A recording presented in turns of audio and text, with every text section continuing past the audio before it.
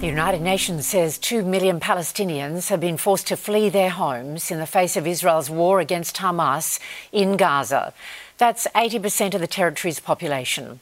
Aid agencies fear a complete breakdown of the system delivering humanitarian aid. Painted into a corner, a beach in the southwestern corner of the Gaza Strip called Al-Mawasi is the last refuge left for the droves of Palestinians trying to escape the war. Short of taking to the Mediterranean Sea, this is the end of the line when it comes to fleeing the fighting. To their south, the border with Egypt remains firmly shut. To their north, Israeli troops are also on the coast.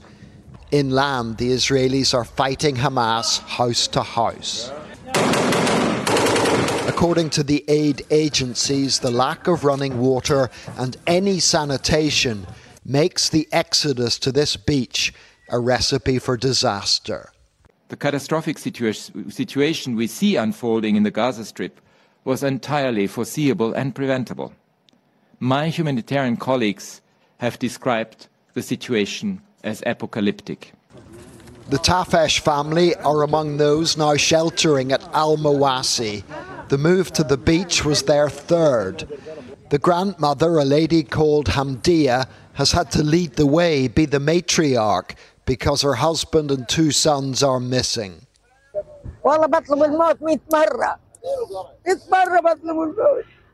She said she was at the end of her tether and she'd wished 100 times over that she was dead.